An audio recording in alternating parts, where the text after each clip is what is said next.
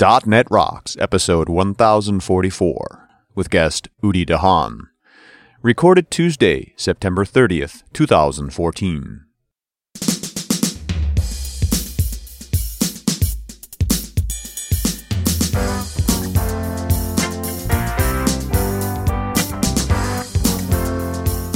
And we're back. Here we are. Hey, Richard. Hi, buddy. Just had a nice lunch here in Brooklyn at the Dumbo. Yes, the Dumbo Kitchen. Dumbo Kitchen, down under the Manhattan Bridge overpass. There you go. It's the part of Brooklyn right below the Manhattan Bridge. And it's a really industrial feeling area. Lots of old brick and bad roads. Yeah, it's being sort of revitalized. Reminds me of Limerick, Ireland, for some reason. Oh, really? Yeah, I don't know. Just has that old world charm. Brick and cobblestone, little banged up. Yeah. It's a working area. Anyway, we're here at NSBCon, Udi Dahan's conference around the N-Service Bus product, and having a great time. Udi is here. We're going to talk to him in just a minute. But first, let's roll that funky music. Oh, boy. All right, buddy, what do you got? Feedly. Feedly? Feedly.com. Oh, Feedly, okay. No, not Feed Me. That just happened. But Or Feedly, where I'm like, what do you want to do with my feet exactly? Feedly. Feedly. Okay. It's basically remember aggregators? Remember RSS aggregators? Right. Back in the day, they were so much fun, and we use them for blogs and stuff. Well, now just about everybody publishes news bits and pieces of information in RSS, not just blogs. And Feedly is a really convenient, really easy, and free to start aggregator. Oh, nice. And just go to Feedly.com and check it out. They have apps too, so It's great. So one of the things that I miss on the Windows phone is I missed until I found Weave. Right. Was a really good news aggregator that I could just look at, and I mean for news, not for blogs or whatever. So this sort of solves that problem. It's just generic, and there's lots and lots and lots and lots of sources. And so is Feedly like the replacement for the Google Reader? Yeah, I don't know. I never got into the Google Reader, so I couldn't tell you. Google shut that thing down. So, yeah, it does sound like an aggregation point for lots of RSS feeds so you can just get your stories in one place. Yeah, and there's a few of them out there, but this one I've been using for a bit, and it works really, really well. Nice. And of course, they also have apps for iPhone, iPad, Android phone, tablet, Kindle, Windows 8, Windows Phone, BlackBerry, Symbian, Mac OS, Firefox Phone, WebOS, and the desktop. Nice. So almost everything. Generic desktop, in other words, HTML. Yeah. Okay, that's it. Feedly. Hope you like it. Yeah, that's good stuff. Yeah. Who's talking to us, Richard? Grabbed a comment off of show 798, the one we did with Chris Patterson. We were talking about mass transit, which is Chris's approach to service buses. Yep. And, similar stuff to the things that Udi does as well. There's a bunch of different ways to skin this cat, so to speak. We did a show on mass transit a while ago. That's the one I'm talking about. The comment from. Yep. And this, the comment here is from Eugene, it's kind of a generic comment around these things, but it spoke to me as well. He said, I started to listen to the show while commuting to work. This topic is interesting to me as we were trying to move our project to Azure. Particularly, we will be using Azure Service Bus Relays to broadcast messages. And to my understanding, the reliability and scaling is handled for us by the cloud. But this topic is crucial importance in self-hosted applications. Yeah. And unfortunately, this issue was not discussed in the show. And I think it's become more and more important as developers and the DevOps movement are becoming stronger and stronger. Yeah. I don't know that Azure Service Bus definitely ties to the DevOps movement so much as this idea that we have widely distributed systems, sometime in the cloud, and you got to be able to pass messages around efficiently on that. Mm-hmm. And so, Eugene, thanks so much for your comment. I appreciate it. It's certainly a topic I think we can dig into a little bit here, just in the sense of how do you move messages around efficiently and how do you make sure they get there? There are patterns for this. So thanks for your comment. A .NET Rocks mug is on its way to you. And if you'd like a .NET Rocks mug, write a comment on the website at .NETRocks.com or on any of our mobile apps. We've got them for iOS, Android, Windows Phone 7 and 8, and Windows 8. And that brings us to Udi. Udi Dahan is one of the world's foremost experts on service-oriented architecture and domain-driven design, and also the creator of N-Service Bus, the most popular service bus for .NET. Welcome, Udi. It's good to be back. Thanks for inviting us to your conference, Udi. It's been a pleasure. Well, it's been great having you guys. And it was a simple trip down for us. Richard was at my house. We just drove down. couple hours. Made an adventure out of it, really, and had a good time. And it's such a cool location. We're in this crazy loft space with giant old beams from 100 years ago. And yeah, it's nifty. It's awesome. So we did a show in April about N-Service Bus, and at the end of the month we will be publishing the panel that we did about service architecture, and really. Service buses in general, and sort of where these things are going. Yeah, sort of the history and the future. So you wanted to talk about CQRS today because we talked about it with you on the show a long time ago, 2012, I think, right, Richard? Mm-hmm. Yeah. But things have changed a bit, and we want to just sort of see where your head is at. Yeah. Or have they changed? I mean, CQRS is supposed to be a pattern, right? Martin Fowler says it's a pattern. Yeah. Well, certainly has adoption changed? I mean, is this more popular now than it was in 2012? I think like any adoption curve, it kind of goes beyond the early adopters and but some things don't always kind of hit mass. And I think that I still see a lot of people applying CQRS or the way that they understand CQRS. I wouldn't call CQRS a pattern so much as I'd call it an approach, right, or a style of thinking, a set of questions that you go about asking when tackling a problem, where the answers to those questions lead you to a bunch of different solutions, rather than saying, okay, this is a cookie cutter. Right. CQRS is good, go do it like this.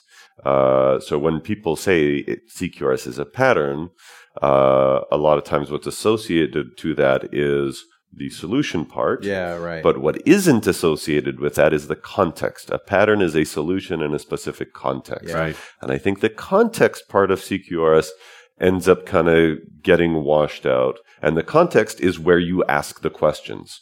So I'd like to focus our time today on the question part rather than the answer part. Right.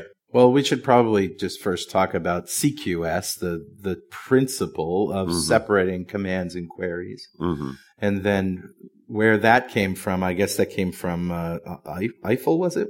Bertrand Meyer? Wow, that's old school. It is. Now, and why was that important?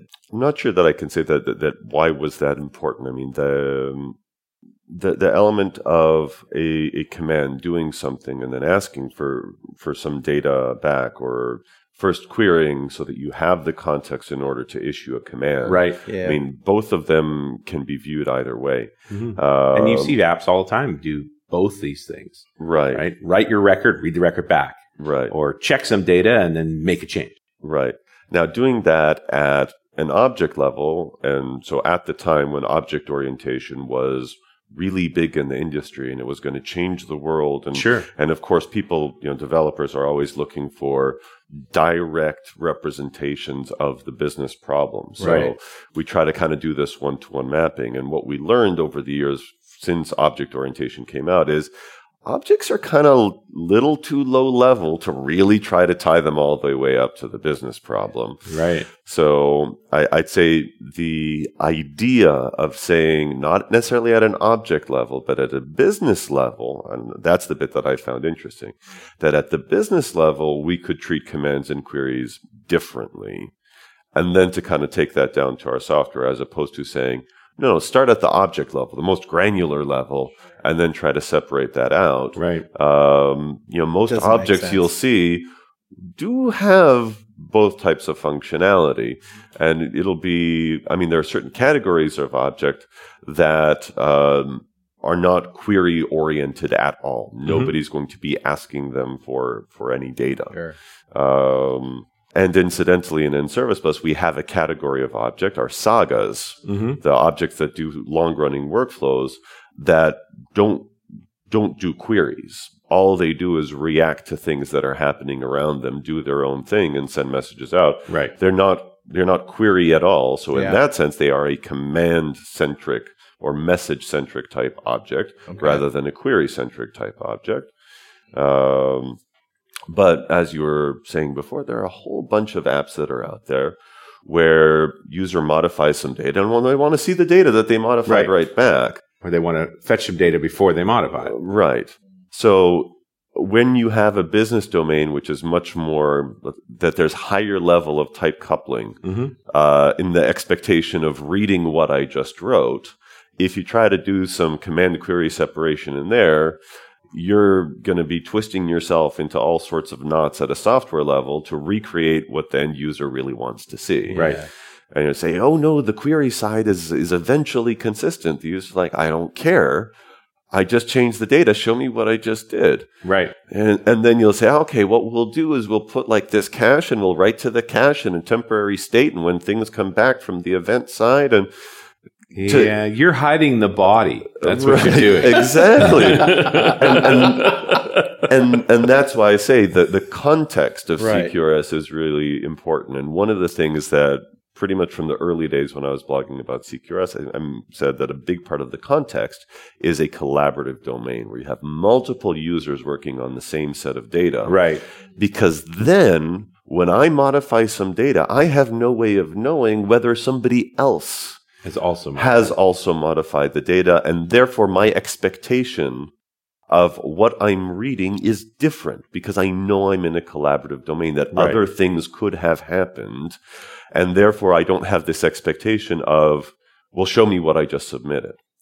So that's the first part of the contextualization of CQRS. If you're in like single user CRUD domain, and a lot of domains are, though not necessarily all parts of each domain are, a lot of them are relatively simple. As a user, I'm working on a piece of data. Nobody else is going to see this until I'm done. Right. I just kind of want a scratch pad. Persist this and give it back to me later. And persist this. Think of it like a CMS, right? I read a blog post, but I don't hit publish. It's saved.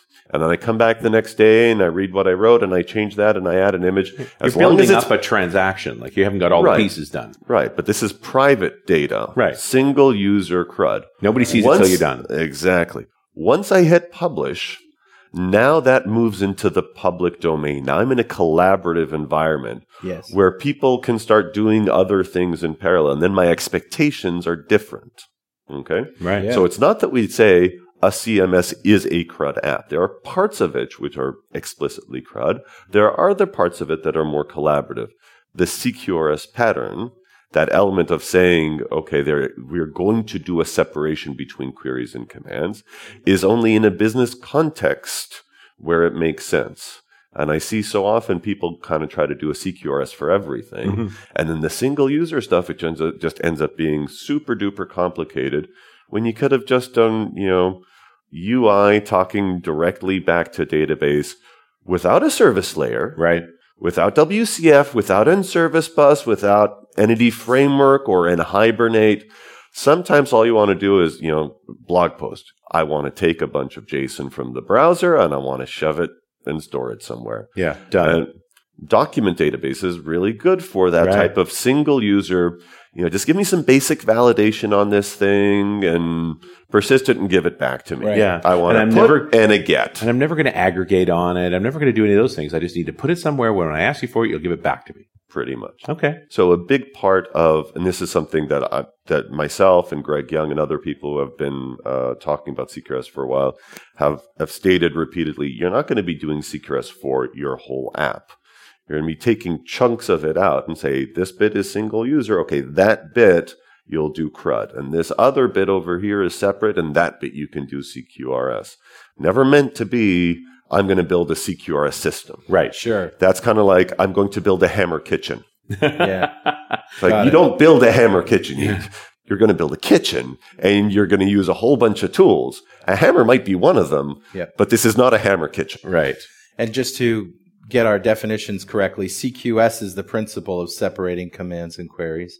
CQRS is the command query responsibility segregation. So that is the implementation of CQS in objects. Is that fair to say?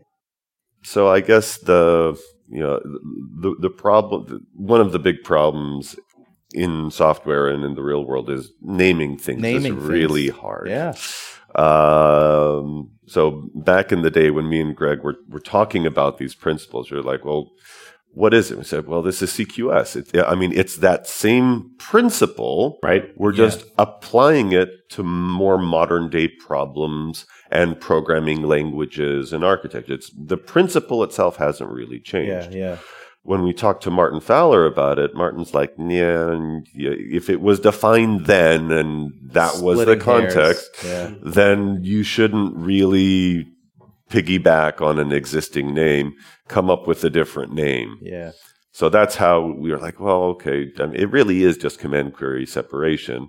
So our just as a responsibility, it's like, well, okay, what are you separating? In essence, saying, well, the responsibility between the command and the query. It was just another letter to go in there. And so I wouldn't get tied up in the name so much. You could call CQRS the practical application of CQS. Yeah. All right. Although, again, CQS comes from Bertrand Meyer. That's the 80s. Yeah. That is a long time ago. Eiffel was the business in the 80s, briefly before C++ kind of blew up its world. And everybody said, why would I change languages when I can now do objects in the language I want to use? Because C++ is exactly the same as C. Right? Exactly the same. It's fine. Everything's going to be fine. Sorry, I'm complaining about old pain. There was an Eiffel.net, Bertrand Meyer. I do remember that. And he was on stage back when .NET was brand new, saying, just like there was a COBOL.NET. Remember we were going to have a whole bunch of .NET languages? Remember, that was one of the big selling points of .NET was that it ran so many different languages. And it was spooky to see him after all those years.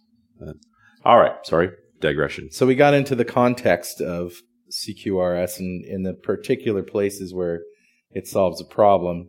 Maybe we can sort of dig a little bit more around in that space. Right. So let's say you've uncovered a collaborative domain. Yeah. Right.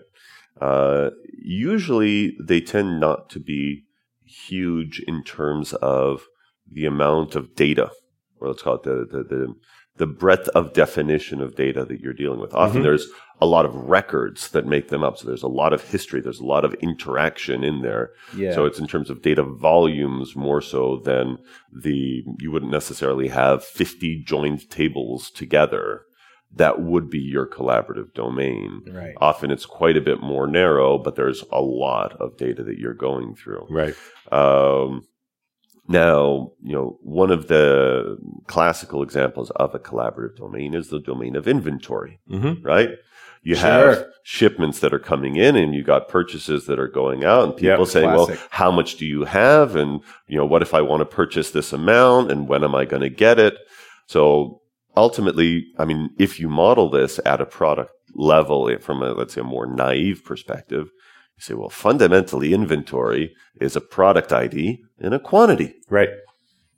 Yeah. What's the problem? Yeah. What's hard there? Or if you want to put it in database terms, tables that are being read from and written to frequently by different parties. Right. Yeah. So oftentimes people don't even realize that they're in a collaborative domain. They're thinking, product ID, quantity. Close enough. Yeah. And, whenever somebody wants to buy something, we do minus equals. And every time a shipment comes in, we do plus equals. Right. And we're golden. It passes all of our unit tests, passes all of our acceptance tests, ship it. Or maybe in a more high volume example, stock purchases, right? Because you're reading the value of a particular stock that you want to buy up until the microsecond in which you buy it.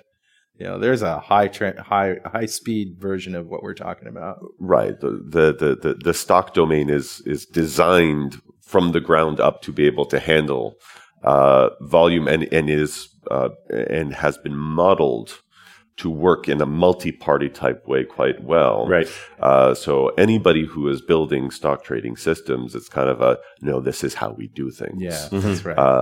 But simpler type of domains, inventory, you're absolutely right. When the volumes go up, sometimes it's known as the Oprah effect. Somebody comes on Oprah with their product, with their book, their whatever. Right. And all of a sudden, you get a massive amount of traffic. Or the Slashdot effect in our world. Yeah, exactly. Yeah. So the issue with that kind of load, and that's one of the things that I don't think gets talked about enough in software development in general, is that we're always talking about load testing and how will your system scale. We don't always take the time to think that load is not necessarily evenly dispersed across all of the things in your system. Sure. It's not 1 million people hitting your site purchasing 1 million different items. What gets you is when you have, 10,000 people all wanting exactly the same thing. Right. And now that poor little record in the database. Yeah, it's working really hard. Well, that's the thing, because you're doing updates, you're constantly having to lock it. Right. Yeah. So you have to read it to get its status. And the problem is you can't just read it. You have to read it and lock it. Right. Because you could have multiple readers at the same time. And you have to make sure that if I read it in my transaction, it's like there are 5 books. I need to instantly grab one of those. But if there are 10 transactions all reading there are 5 books left, they can't all say, and I want it, and for that to work. Yes. Yeah. So you're talking about a lock-on read, and then you end up with 9,999 transactions that are waiting for that thing to clear. All of those transactions are holding up connections to the database. So it doesn't matter that there are 50 other people on the website wanting to buy something else entirely. They just can't connect to the database because the connection pool's maxed out. And it's contention over this one record. So it starts with the contention on this one record. Mm-hmm. That's the collaboration problem, which ends up having this domino effect of draining the database of its resources, which prevents the rest of the site from being able to operate. Yeah. And this is why tools like in Service Bus, which offload this. Stick a queue in there so that people on your website can continue to submit stuff.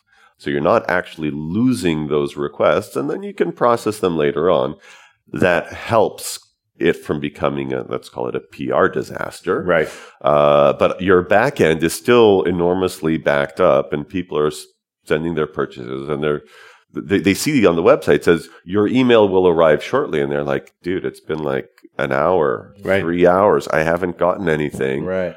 What do? I come back to the website and I can't find my order. Right. And they start phoning you up and just everything goes bad. Healthcare.gov. There you go. But it's that kind of thing that why the collaborative domain is important is because it takes this problem of scalability and actually says, well, there's a specific subset of that, which is high amount of contention on a specific record that can ultimately topple a site and can cause massive business problems. And it's the kind of thing that nobody's really prepared for. All of the testing said, hey, everything's good. Yeah, it's pretty tough to test at velocity. And it's tough to tell, even when you build load tests, it's tough to build load tests that look like the user because the users are weird. Well, users are weird, but people who are in the retail space are familiar with this type of, you put a product on sale, everybody wants to buy that product. This is kind of their job. Yeah, that's what they want to do. So ultimately, that's where CQRS says, find these types of things. They're important. They're different. You have to architect them, not like everything else. Sure. And then I'd say what's changed for me since potentially we talked the last time in 2012 is that today I put a much stronger emphasis on the data modeling side of things. Say that while you can offload the processing with queues and you can put events to asynchronously update a read model and all that kind of stuff, if your backend is constantly struggling to keep up, you're kind of screwed. Yeah, no, that's and really the only way to do that is to prevent the contention in the database. Right. So if your data model is screwed up, no amount of code around that is really going to solve the problem. You're just trying to bury the body. The body is the fact that there's one row that everybody cares about. Exactly. Now you're just going to try and cover that up.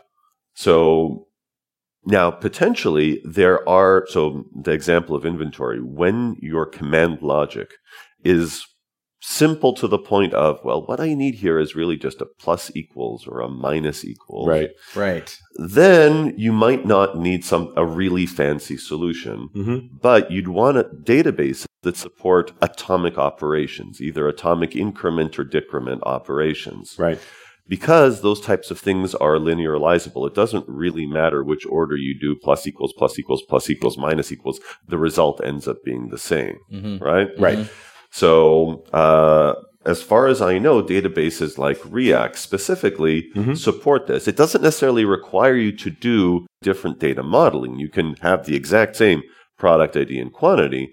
But because the React engine was designed for these kinds of things, the same type of logic of doing plus equals minus equals is not going to cause everything to back up. Right.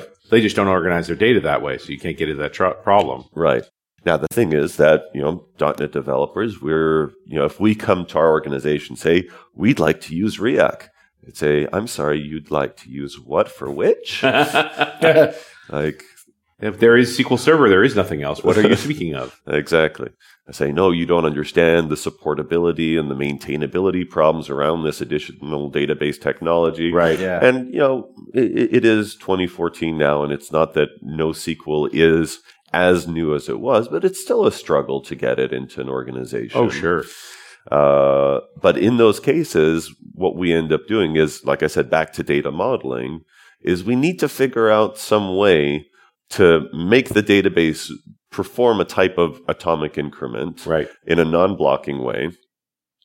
And ultimately that means, well, maybe we can't actually just model it product ID quantity, but we need to have a product ID with a kind of delta operation that we're inserting. So in essence, we post a new record to the inventory table, say, I would like to take out 5 units of this, which is kind of like the banking domain. This is how banks manage the balance in your transaction. It's journaling. Exactly. Every change is its own row. Right. Yeah. But ultimately, it's changing the data model, and also the business logic as well is changed to reflect the fact that it's not an update operation anymore, that I am posting a new transaction to this logical account. Right. And that when I want to read out the status of the account, I need to read out some kind of history, the transactions, and roll that up. In aggregate.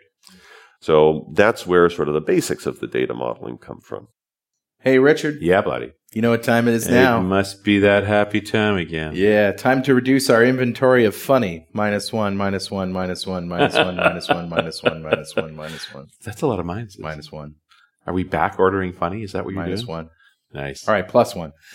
That's actually time to give away a Component One Studio Enterprise to one lucky member of the .NET Rocks fan club. But before I tell you who wins, whether you're building the most modern touch-enabled apps or maintaining and updating legacy applications, Component One's flagship product, Studio Enterprise, helps to deliver rich, responsive desktop and web apps on time and under budget.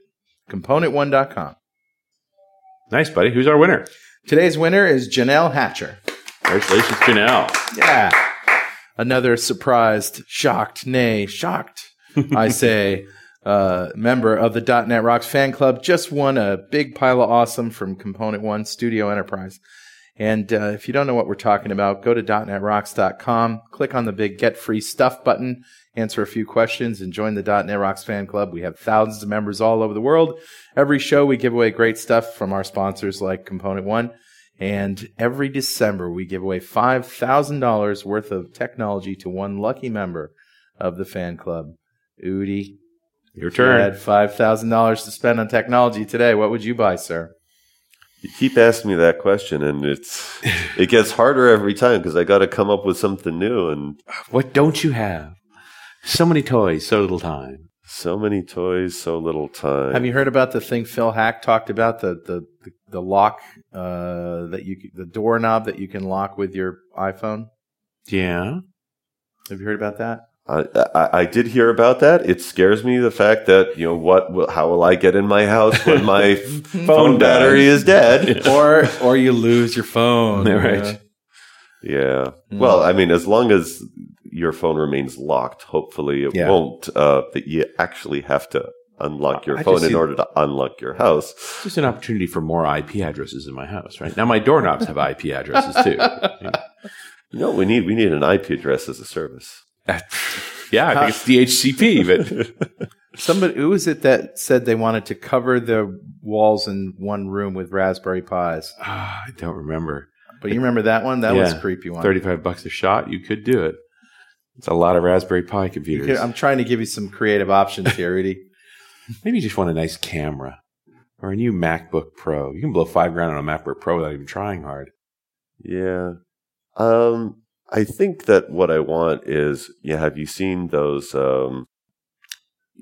the drones. Now they're doing drones that can kind of talk to each other and fly in formation. Yeah. And very the Skynet. first time that I read that, I was like, okay, that's interesting. Then I saw the video and how fast those things change formation. They're like in flight in a plane, and they're going through a vertical thing. Yeah.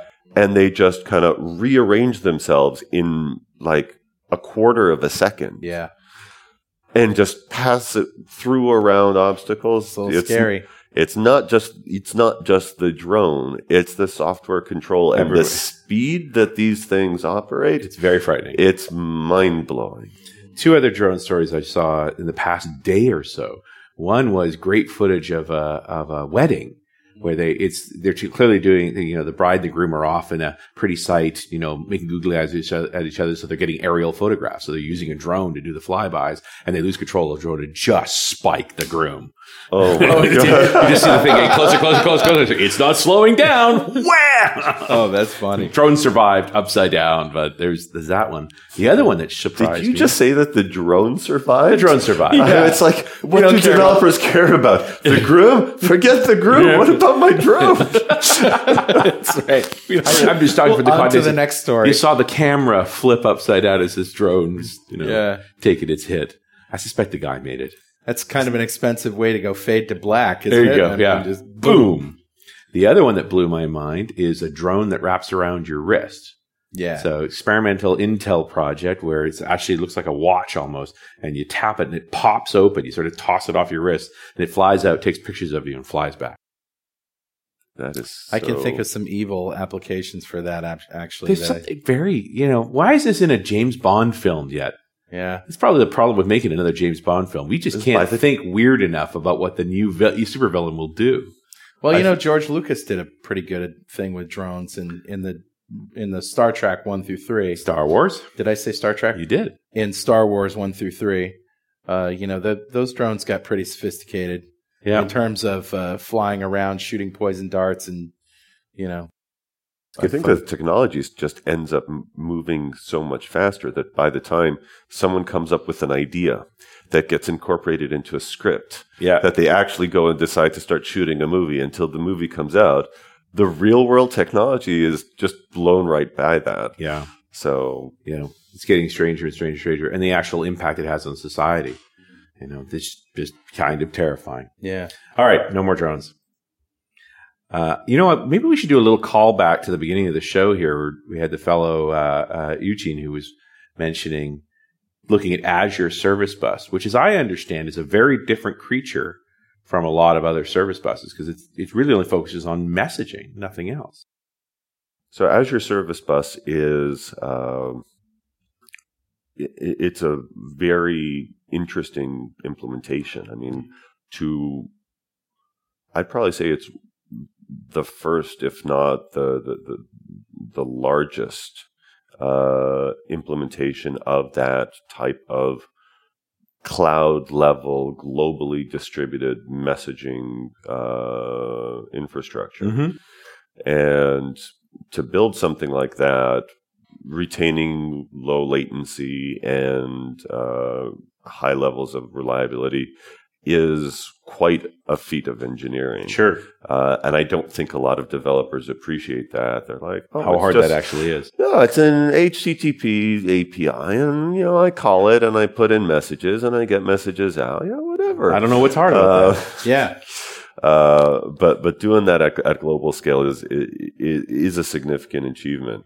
But the thing about Microsoft, not just the Azure Service Bus team or the Azure team as a whole, but Microsoft as a company, they've always taken a very platform perspective, meaning that, look, we're not going to tell you what's the right way to use this because we don't really know what you're going to be building. Right. So, this is the profile. This is the behavior of the infrastructure itself. This is how it works. Here are libraries that allow you to use it. But Eugene mentioned some element of reliability. So while, yes, once something is in Azure Service Bus, it will very reliably take care of it. When you're looking at building your system on top of Azure Service Bus, there are no guarantees Microsoft's saying, dude, that's your code. Right. The fact that we're reliable does not mean that you are reliable by proxy just because you're invoking our APIs. Well, there are lots of dumb things that you can do to screw up. And people do that with the cloud all the time. Oh, it's in the cloud. It'll be reliable. Right. It'll be scalable. Like, you could easily create stuff in the cloud that will not scale. Right. It's not going to save you from yourself. Exactly. So that bit about, by using Azure Service Bus, things are going to be reliable and scalable. It said, well, Azure Service Bus itself is reliable and scalable. Right. But if you use it in the wrong way, you can have your data get lost or corrupted or out of sync with data that you put in SQL, Azure, or somewhere else. Sure. And that's on you. That's not on Azure. Right. Okay. That's one of the areas that in Service Bus, when we integrated with Azure Service Bus, that we wanted to handle, because while it itself was reliable, we found out that many developers running on the cloud didn't know what they needed to do and how they needed to do it in order to make sure that if they were in the process of pulling one message off of Azure Service Bus, doing some logic, and putting, publishing some other events out on Azure Service Bus as well, that if for whatever reason their virtual machine that was running that code crashed midway through and then got restarted somewhere else, if you just use the regular APIs, you get a message and your first line of code, put out another message on Azure Service Bus. Second line of code, persist something to a database. Third line of code, do something else. You can crash between those steps. For sure. And then maybe a message goes out with an entity ID that didn't get persisted. Right. Or the entity ID got persisted, but the second event didn't get published. Yeah. So all of these types of edge cases, they don't think about. Say, well, I'm on Azure. It's scalable. It's reliable. So are you saying that the Azure Service Bus doesn't have a queue built into it? No, Azure Service Bus has a queue, and it has this concept of, I think they're calling it a lease, that when you pull a message off of the queue, you get a lease. But that element of sending the messages out to Azure Service Bus, and RabbitMQ is exactly the same thing. They don't have these cross-operation transactions. Right. And it makes sense for something like Azure Service Bus to not allow cross-operation transactions, because in essence, what you're doing is locking resources in Azure, and they don't want you to do that. No. But a given message can be a transaction, but you can't have multiple messages as the transaction. Exactly. So in essence, what we do in Service Bus is when you ask us to publish an event on Azure Service Bus, we say, we hear you, but not just yet. Right. Because we know you might do something else. And because we're also in the context of you processing the message, we know you're in the middle of processing that message over there. So we're going to wait until you're done, until the thread of execution comes right back to the beginning. Right. So we know we've recorded all of the operations that you've wanted us to do. And then we can say, okay, now we know you're done. We can take that and we can play that all as a complete set against Azure and make sure that you don't miss anything. And we're doing the same thing with RabbitMQ and all of the kinds of queues that don't support these types of multi-operation transactions. I like the verb you just used. We can play all that against Azure. I really like that, because it solidifies the concept of what you're really doing. And kind of record replay, This does relate to CQRS fairly well, because you are talking about essentially message passing to your data store. You pass a message for a set of commands and it sends you back a response. You pass a message, I need to change the inventory. And what it does on the other end is sort of up to it, preferably doing it asynchronously so that you sort of dilute that hotspot effect, or you're writing out separate transactions for everything. Well, I'd say that, getting back to the whole issue of CQRS, in essence, it's taking the concept of non-blocking messaging and using those same concepts when going to model your data. Now, again, the database guys will say, we were first In other words, we were doing transaction logs before all of the middleware guys came along. Sure. And then, of course, the middleware guys will turn around and say, well, actually, we were first because before we actually did the thing that became known as middleware, we were doing everything by just moving files around. Right. So that was a poor man's messaging, but that came before the database technology. It doesn't matter who was first. I mean, there's always this arguments about pedigree. Right. So it doesn't really matter which one was first. The same ideas apply that you want this type of non-blocking operation and you need to design explicitly for it. Right. Now, again, if you can use database technology, which has these type of atomic increment operations, well, that'll work if all you're doing is operating on an int. Right. If you have more complex scenarios, you're going to have to do more complex modeling. Sometimes that might mean using a graph database. Sometimes that might mean using a columnar store. But the one thing that I'd say, and I'd really want to all the .NET developers out there to listen to this and to use this same argument when somebody in the organization says, can't you do that on SQL Server? If you think building a graph database is hard, try building a graph database with your eyes closed and your hands tied behind your back, because that's what it means to do it on top of SQL Server. Right. In other words, you don't have access to all of the low-level primitives and control and that were needed to build a scalable, reliable graph database to begin with, or a scalable, reliable columnar store. So ultimately, you end up implementing your own, which is a very poor implementation. And let's face it, this is not your area of expertise. I know it's fun building this stuff, but ultimately, it's probably going to hammer your poor SQL Server database to death. Yeah. And then people saying, oh, no, we got to get that off. Just if it needs to be a graph, use a graph. Right. Should we remind our listeners what a graph database is for those who don't know? So graph databases are such where, in essence, you have nodes with relationships between them, which can kind of sound like, well, wait a minute, tables, and I've got relationships between them. But instead of thinking of a table as having multiple rows, each node is a single record. Okay? And so this is often used in domains where. So just to back up, relationships are not between tables and columns. They're between data. That's right. You're going directly to the data level. So a lot of times you can use this for modeling things like, I met Richard the other day. Now, Richard is a node. I'm a node. The other day is a node. Right. So on the connection between us, there's a connection to the other day.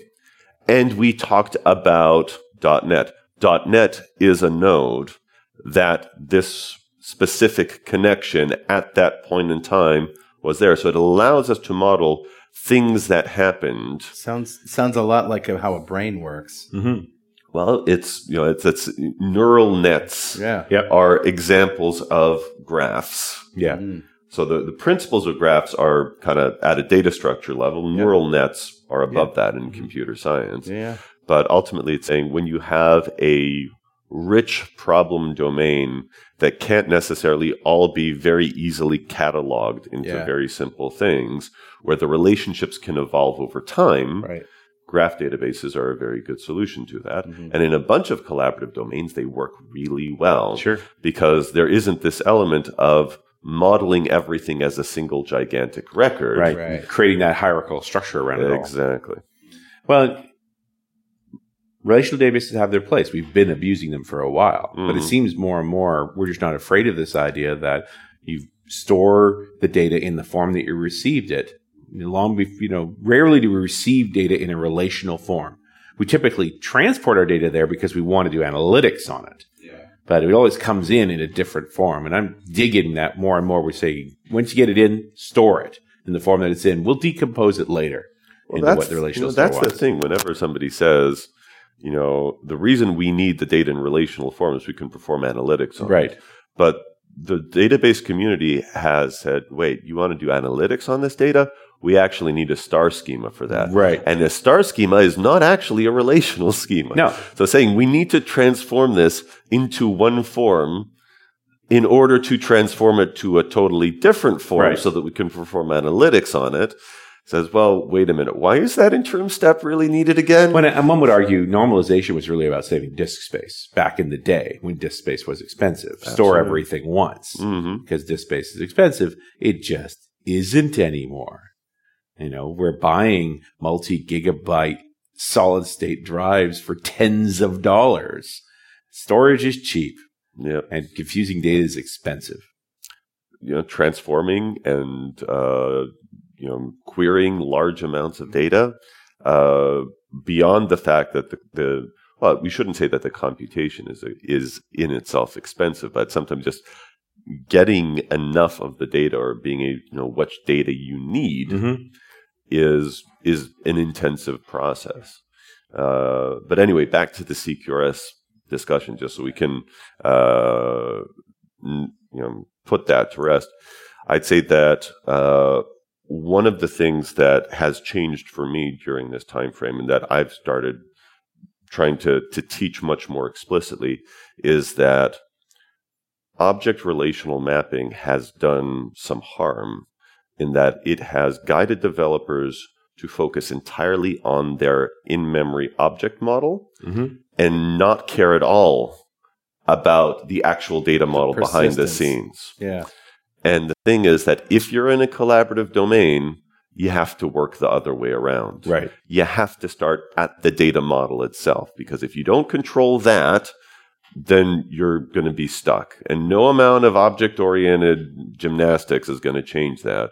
So, I'm a big DDD guy. Yeah. But I got to tell you, sometimes you got to put the domain model down, get your hands away from the keyboard, and let's start focusing on the data modeling. Right. And, 9 times out of 10, the data model ends up being simple enough to the point it's like, hey, if all my command is just inserting a record to a database, why exactly do I need to have an object model on top of this? I mean, an insert statement is pretty simple. I could, with opening up the connection and closing the connection and committing the transaction, it might be 5 lines of code altogether. Do I really need 3 different classes and relationships and ORMs to manage that? Lazy writing behind it. Like, none of that's necessary. I think the reason people use ORMs is because of repetition. It's fine to do that 5 lines of code once, but, times 1,000, it becomes a problem.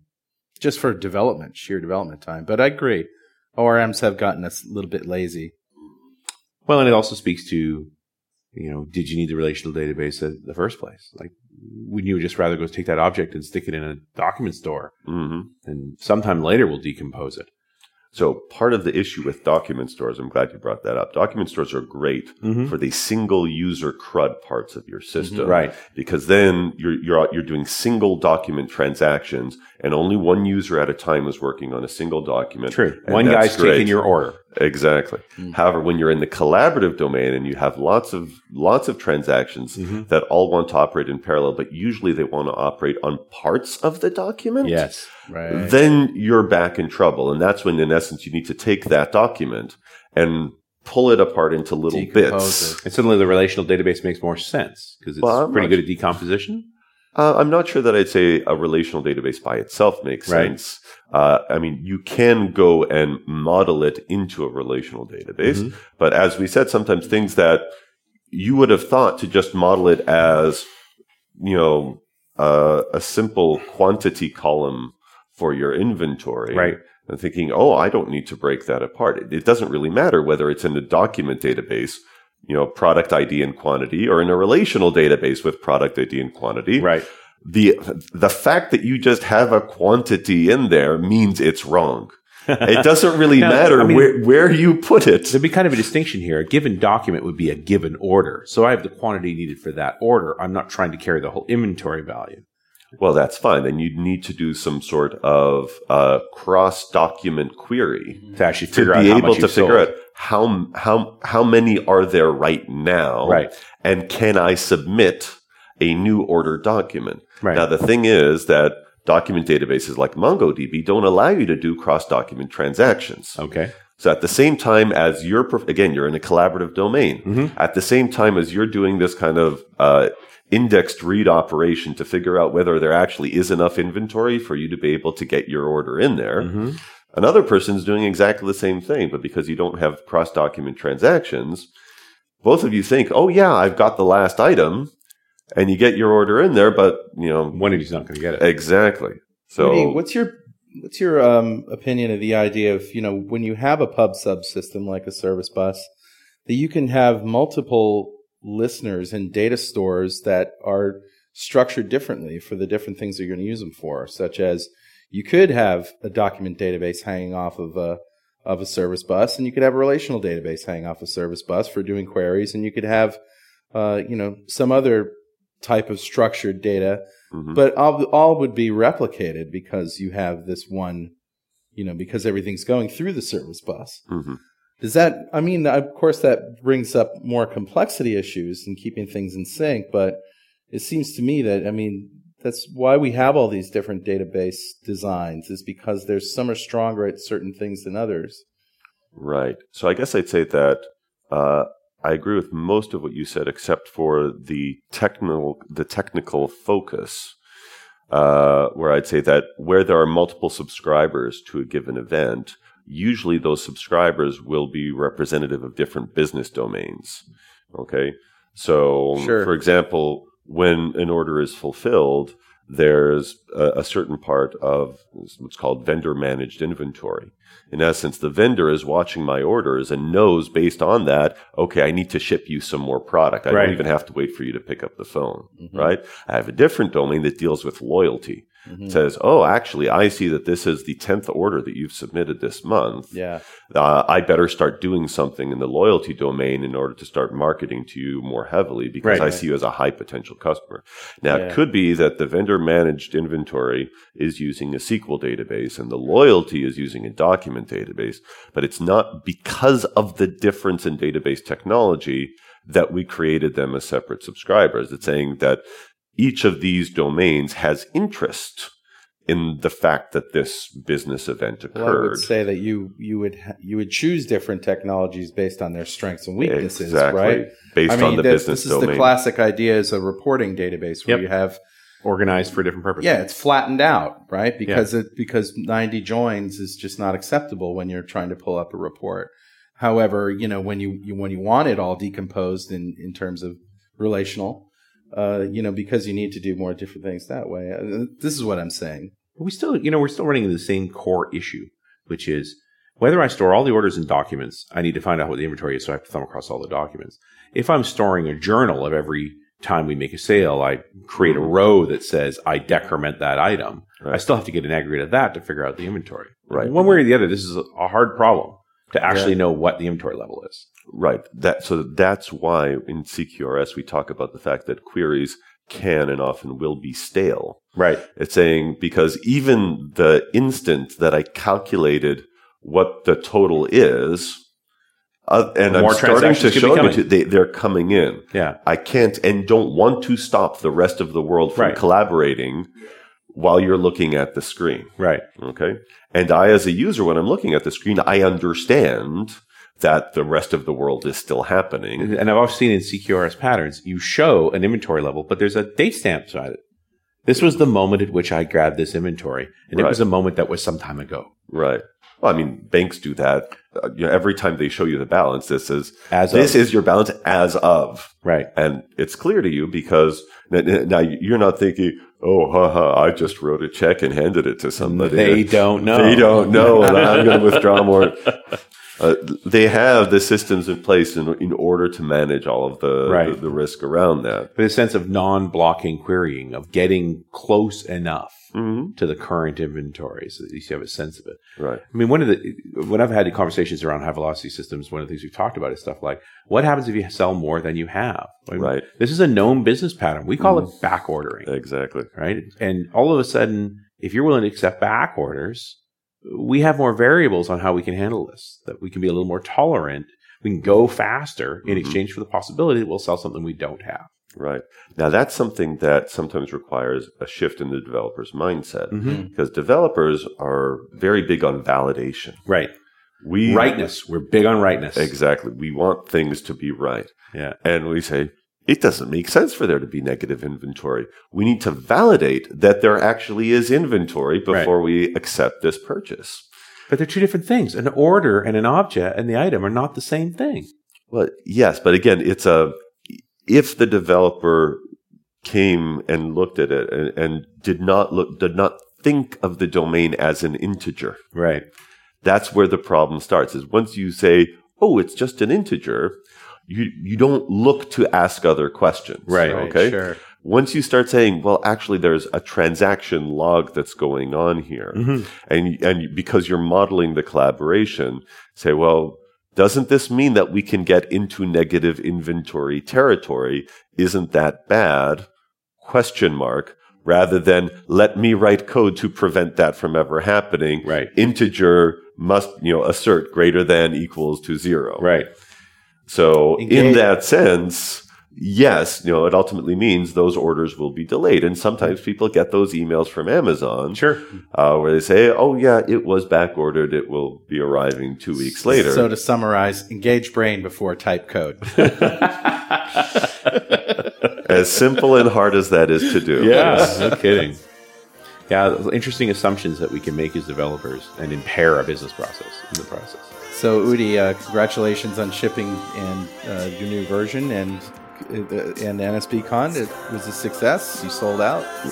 Yeah, full house. And thanks again for educating us as you always do. Oh, my pleasure. Always a pleasure to talk to you guys. All right, we'll see you next time on .NET Rocks.